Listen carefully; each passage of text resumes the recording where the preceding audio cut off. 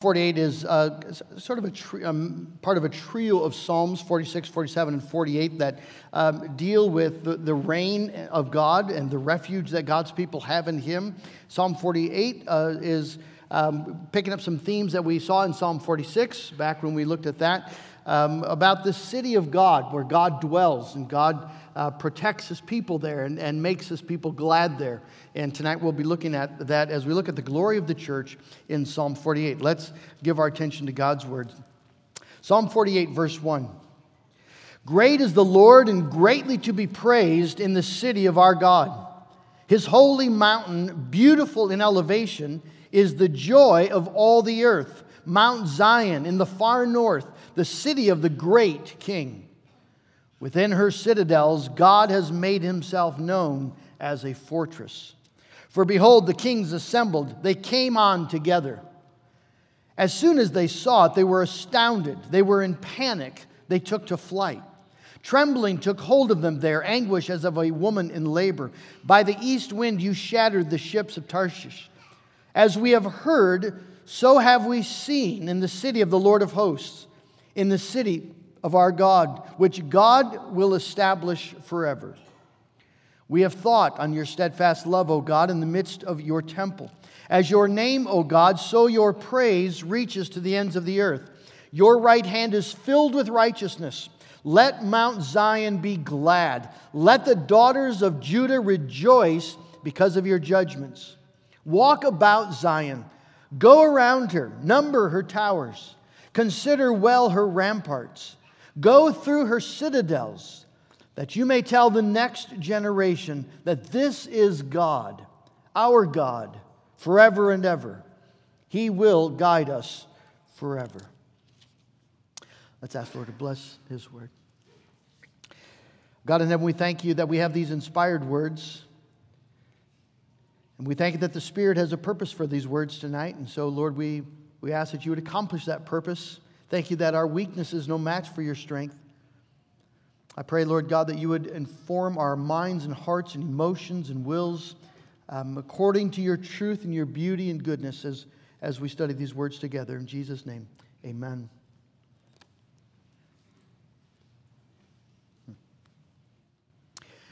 I'm finding that as the years go by, and they do go by, I'm finding that as I think about, I'm going to sound really old here, I think about childhood more often. And when I think about being a boy, I think about the farm, of course, and family, extended family. But one of the things that comes to mind that formed my youth maybe as much or more than anything was the church. Coopersville Christian Reformed Church is where we would be found every Sunday morning and every Sunday evening. Evenings just like this, though maybe we'd have service a little later. But I just remember Sunday after Sunday, that's where we would be. And I don't remember it always being riveting. In fact, I remember it often being tedious for an energetic young guy. But somehow I knew it was really important. I remember being maybe 10, 11 years old, standing outside of back in the farmyard Sunday night after church. So it's probably 9:30, probably at least that. It's pitch dark, but we're standing under the lamp that we had out there in the yard. And I remember talking with my brother and cousin about heaven. Because that's what the topic of the sermon was about, and just being awed at the thought of living forever and ever with God. A church was just built into the fabric of my childhood, and I think many of you would say exactly the same thing. And we're going to see that Psalm 48 intends that to be the case. Let me just ask you tonight, how many institutions would you say that you love? We don't generally tend to think of institutions as objects of our affections. We think of people as objects or hobbies or some experience that we delight in. But people don't often speak of institutions. Maybe you'll say, they build a product you like, Ford, Apple, Old Navy, whatever, and man, I love that company. But you don't really mean it the way that you love your wife or your friends or other people. Is there any institution that you love so much you'd be willing to die for it? Well, there ought to be. Jesus did. Right? The church should have that kind of affection from our heart. That we really, truly love the church of Jesus Christ. This psalm is a love song to the church about the beauty of Zion, the city of God. And it's written to inspire in us, to stir within us a deep love for the church. As you know, the psalm here speaks of Zion, which is been very familiar to the people of the Old Testament. It's another name for Jerusalem, the city of God, the capital city of Judah. But this is not just a psalm about ancient Judah or Jerusalem. It's about an eternal city.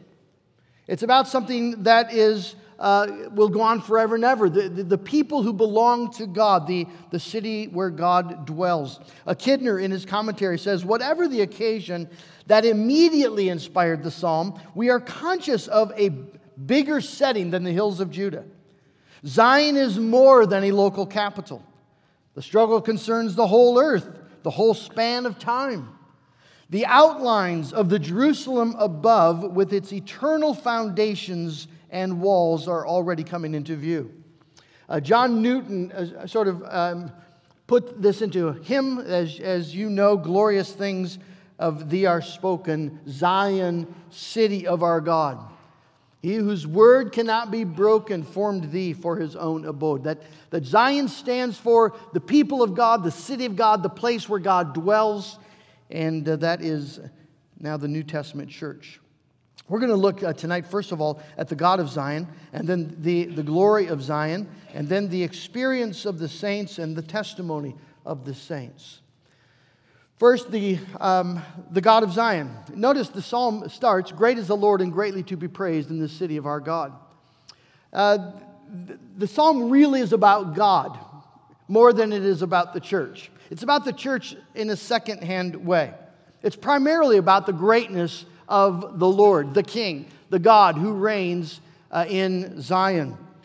The greatness and glory of Zion then is directly related to the God who dwells there. It's only glorious because of the Lord. It was a fairly impressive city, but it wasn't one of the seven wonders of the world, like Babylon with its hanging gardens. It wasn't Rome. Wasn't even close to Rome. Jerusalem was very it was important, but mediocre town, city in the ancient world. But here the writer speaks of it as though it is the most majestic, the most glorious city in all the world. Well, that's because, you see, he's seen it as the place where God dwells. And God is the God of all the earth, and He's chosen Jerusalem to be His capital city of His universal reign. And so in verse 2, you read, His holy mountain, beautiful in elevation, Mount Zion in the far north, the city of the great King. Now there would be language here that would be confusing to the original audience, at least pagans, because in the Hebrew, the word for north is Zaphon, and there was a mountain in the far north, Mount Zaphon. Everyone knows about Mount Zaphon. And the reason everyone knows about it because it is the mount where Baal is said to dwell, the god of the land of Canaan. In those days, different countries have their deities. Greeks and Romans have their deities, and they live on Mount Olympus. And the Canaanites have their deity, and he lives on Mount Zaphon, and Israel has their deity, and he lives on Mount Zion. That's the way the world is structured. But a Canaanite reader would say, well, why is this Hebrew writer getting confused? Why is he talking about Mount Zion as this holy mountain in the far north, Mount Zaphon? That's our mountain. Well, the answer is that the psalmist is showing that God, the God of Israel, is not a local deity. He's not just the God of Israel. The God of Israel is actually the God of all the earth. Every mountain is His mountain. And Because there is one God, one maker of heaven and earth. There's one rock and refuge, one Redeemer, only one, just one. And He is great and greatly to be praised. And that responsibility falls primarily to His people.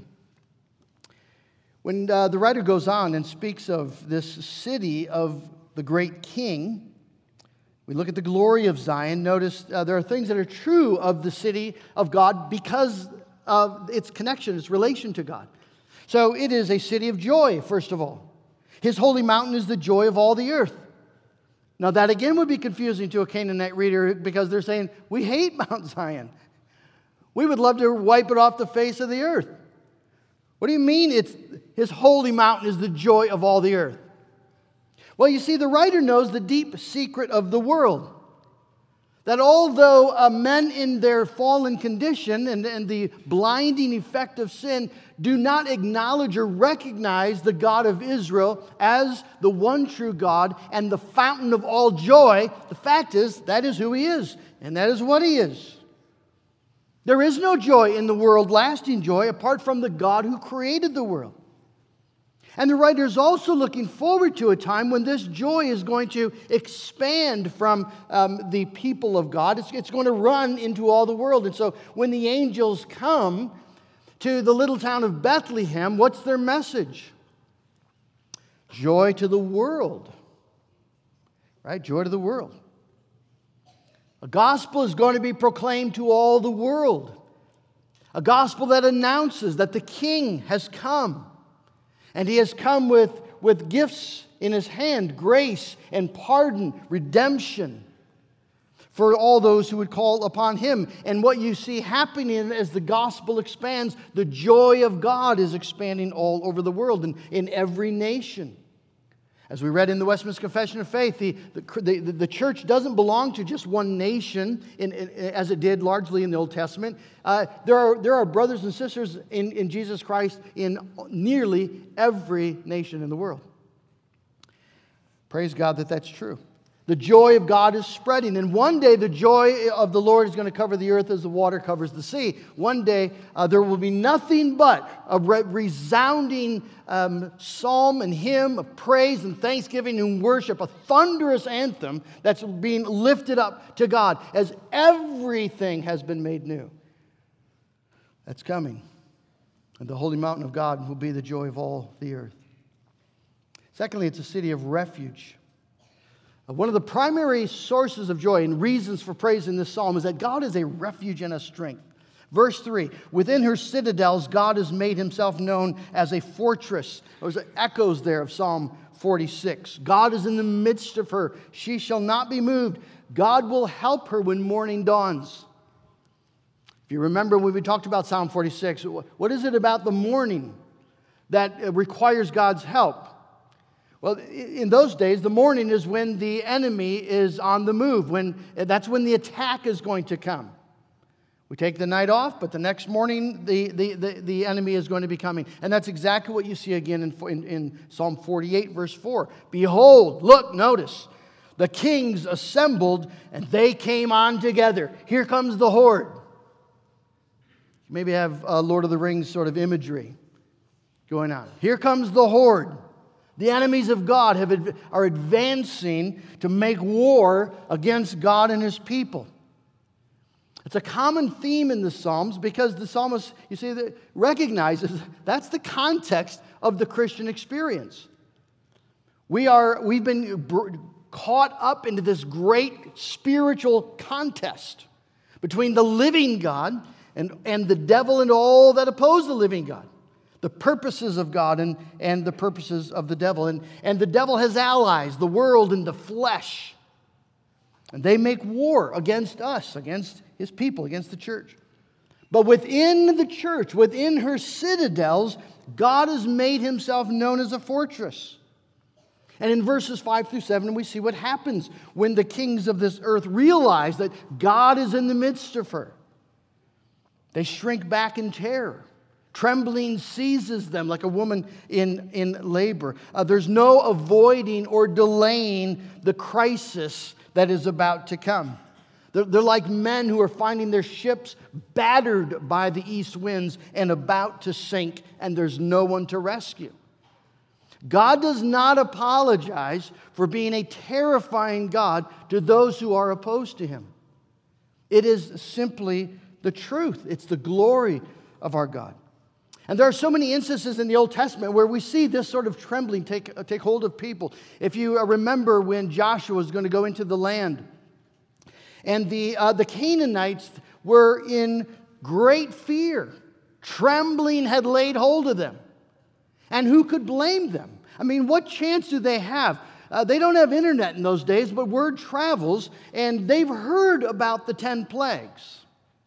They've heard about this God of Israel who rescues a people who have nothing. They're a slave people. And this God, this deity, Yahweh, has rescued them by opening up the waters of the Red Sea. And then when Pharaoh tried to follow after, the waters came crashing back down on them, and God destroyed every single last one. No survivors. And now they're coming your way. They're terrified. Well, our God, friends, is a mighty God. And His enemies have reason to fear. God is a mighty God, not just in theory, but in real, in practice, in active warfare. And He exercises that might on our behalf. Within her citadels, God has made Himself known as a fortress. I think one of the things that will be astounding in heaven will be to, if we're able to sort of read our spiritual history and see all the times where the devil came to ask for us, just as he came and asked for Satan to sift him as wheat. And Jesus says, I prayed for you, and you didn't fall. Think of all the times in your life where you were tempted to make shipwreck of your faith, and God preserved you. And there will be times in your life you have no idea the danger that you were in. And yet God protected you. God will allow us to stumble, but He will never, ever let us fall. On the rock of ages founded, what can shake thy sure repose? With salvation's walls surrounded, thou mayst smile at all thy foes. And that's precisely the experience of the saints. The experience of the saints we read in verse 8, as we have heard, so have we seen in the city of the Lord of hosts. In the city of our God, which God will establish forever. They had heard of God's greatness. They'd heard of His strength. But now they've seen it. They've experienced it for themselves. And that's an essential thing for every Christian. It's one thing to hear about it, right? A friend tells you, or you read it in the Bible, or you hear about it in sermons. And then there comes the time where you need to experience that truth. You've heard that Jesus was a friend for sinners, but then there's that time that the Holy Spirit came and showed you the truth of your sin and the fact that you actually did deserve to be condemned. And then you cried out to the Lord, and He heard you, and He forgave you, and what you had heard, you've now seen. I had the opportunity this past week to talk to several different people who are going through trials and just noting and praising God for the peace that they were experiencing. And I asked them, why is that, you think? And they said, well, people are praying for us is the primary reason. But also we've seen God so many times in the past, and they shared stories of times in the past where they had been through great trouble and trials, and God had preserved them and protected them and brought them through. What they had heard, they had seen and experienced. That's the experience of saints. Calvin writes this, as long as we have only the bare promises of God, His grace and salvation are as yet hidden in hope. But when these promises are actually performed, His grace and salvation are clearly manifested. One of the benefits of becoming an older believer is that you get to some perspective and some history with God. And you can begin to look back and see all the times that God was faithful to you. The crisis or the tragedy that you were afraid was going to overwhelm you, it didn't overwhelm you. It wasn't fun, but God was faithful and it passed. It's exactly what we read in Isaiah 41, where you go through the waters and God says, I've got you. And the flood is not going to sweep you away. The fire is not going to burn you. And you look back and you realize, that's exactly true. That's what happened. It didn't sweep me away. It didn't overwhelm me. God has been faithful. He's not dealt with me as my sins deserve. He's dealt with me according to some mysterious plan to give kindness to me and show grace to me and to build me up and to establish me, to bless me. Why would God bless us the way He does? You simply could not look back along your life and find the reasons, because that's not where they are. They're in the sovereign, steadfast love of the Lord. And that's what we read about in verse 9, the testimony of the saints. We've thought on your steadfast love, O God, in the midst of your temple.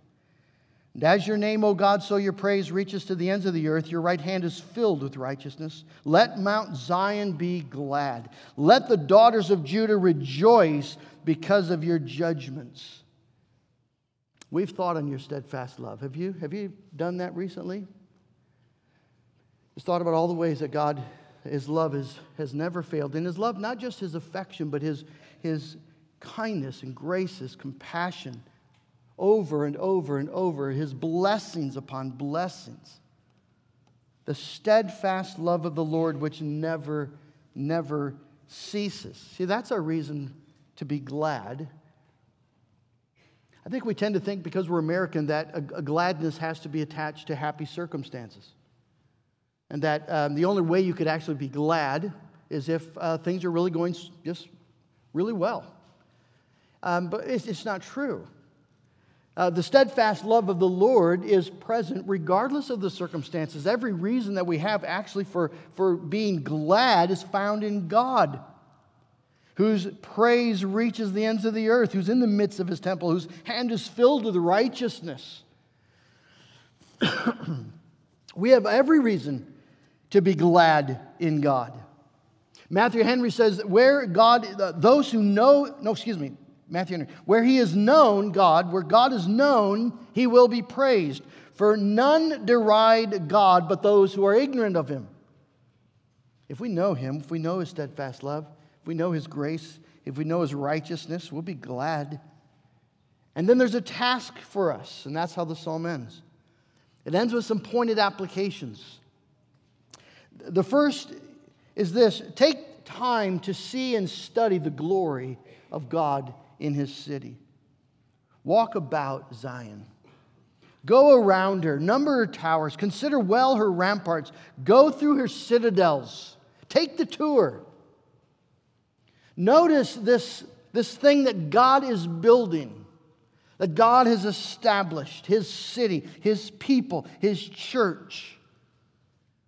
And all through the ages, we can share stories together about the attacks that the devil has made through false teaching, the attacks that he's made through persecution, the attacks that he's made through worldliness.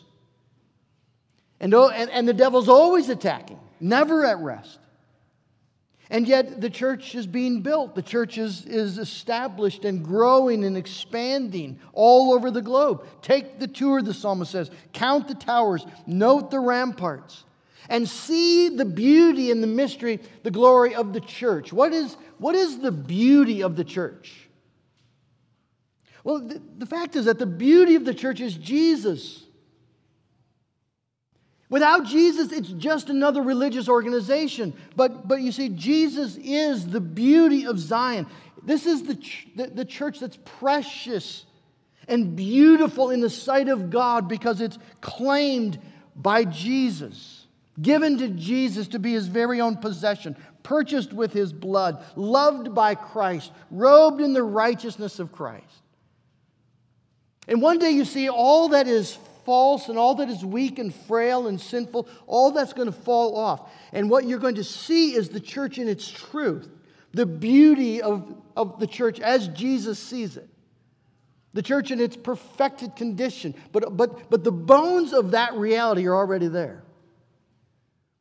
You see it in the faith of people who are suffering. You see it in the little children who believe in God with a vast confidence. You see it as people confess their sin in truth. You see it as people humble themselves and ask for forgiveness of each other and of the Lord. And as they embrace each other and show hospitality. But the beauty is it's all Jesus. What's the joy of Zion? Jesus is the joy of Zion. Jesus is the joy of Zion. That we are His and He is ours, that He loved us and He gave His life for us. And now He reigns on our behalf and He knows our name and He'll never, ever let us go. Jesus is the strength and security of Zion. He's the one who promises to hold us fast. He's never, ever lost a single soul. He's the one to whom we can run when the world, the flesh, and the devil are accusing and attacking. You can run to Jesus. You can abide in Him. You can hide in Him. He's the Rock of Ages. Jesus, friends, is the beauty and the strength and the joy and security of the church. And so we love the church because we love Him. And we love the church as a way of loving Him. The psalmist secondly says, tell this to your children. Why does he want us to study the glory of Zion? That you may tell the next generation that this is God, our God, forever and ever. God, friends, is passionate about communicating His glory and His goodness and all of His works and saving acts. He wants that communicated to the next generation. We do not have 300 people children at Harvest Church by accident. That is a gift that God has given to us, but there is an obligation that comes with that gift.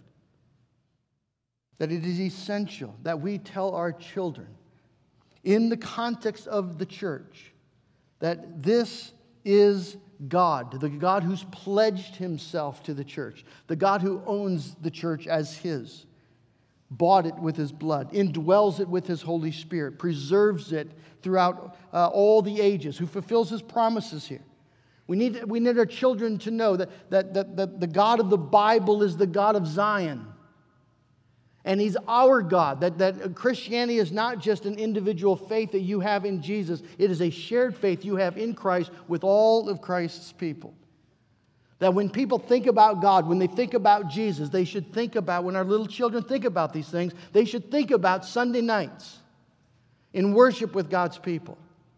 And Sunday mornings coming together to praise Him. With all their friends and the other families, that this is our God, as well as my God. Studies show that children are leaving the church in mass, and I wonder if it's because the God that they heard of wasn't the God of Zion. And they didn't learn the inestimable value and beauty of the church because it's Jesus' church. And the psalmist calls us then, tell it to your children. This is God, boys and girls. This is God, the God who died for the church, who died for the people you worship with, the God who promises to guide us forever. And that's the final application, to trust Him. You see, we can't confess the greatness of God. We can't rejoice in God as King unless we actually trust Him. He will guide us forever. Our boys and girls need to see that. And this guiding, it doesn't mean that God will give us the life that we desire here and now, but it does mean that He will give us the life that best prepares us for eternity. He will guide us forever. Not just to the grave, He leads us right through the grave and into eternity, into the presence of God. That's what Jesus promised. I will never leave you. I will never forsake you. I'm going to prepare a place for you, and I'm coming again to get you. He said that to His church, to His bride. Friend, let me just ask you tonight, do you belong to the church of Jesus Christ? Have you professed your faith in the Lord Jesus? Have you submitted yourself to His loving, sovereign authority as the Lord and head of the church by professing that faith before the congregation? Because if you haven't, you see, then this beautiful church it stands, but you stand outside of it. There's a way to come into the city of God, and that is by faith in Jesus Christ. There's a way to come into this wonderful citadel where the joy and the sovereign power of God are at work on your behalf, and that is to come to Christ and to come to His church. Have you done that? And if you've done that, then would you just consider how blessed you are? We have so many things going on in our life and things that are going to happen this week, and some that we're looking forward to and some we're dreading and some we know nothing about. And we let those things sort of determine our attitude, our focus, our joy. Would you maybe just take a moment to think about the steadfast love of the Lord and what a privilege it is to belong to the church? How in the world did you get in here? By the sovereign kindness of God, who knew you from eternity past, named you personally, and brought you to faith, and gave you to His church to be protected and shepherded and guided and fed until you see Jesus face to face. Savior, if of Zion's city I through grace a member am, let the world deride or pity. I will glory in thy name. Fading is the worldling's pleasure, all its boasted pomp, all of its show. Solid joy and lasting treasures, none but Zion's children know. I pray that we do. Amen.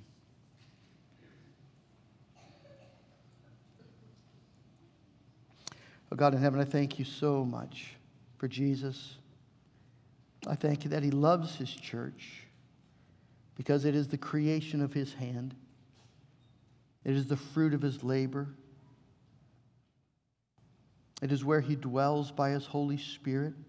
It is His bride, whom He is cleansing and washing and adorning with jewels of grace to be presented to Himself on the last day. And oh God, I thank you that you've allowed us, you've called us, you've made us members of the Church of Jesus Christ. Lord, I pray for anyone here tonight who is not a member of the church, that they would have a deep hunger to belong to this glorious communion of people who have sinned in so many ways and yet are loved in infinite ways. I pray, Lord, you'd give saving faith tonight. I pray that we would see, Lord, the churches filled as people come at the response to the gospel call and are saved. And Lord, for those of us who have maybe been members of the church all of our life, I pray that we would cherish the privilege that's ours, a gift of pure sovereign grace. May, Lord, the praise of God resound from this place and from our lips, not only when we gather together, but in our homes, on our knees by our beds. Lord, as we gather as families to worship, great is the Lord and greatly to be praised in the city of our God. So, Lord, we ask that you would just inscribe these truths in our hearts to the praise of our Savior. In Jesus' name, amen.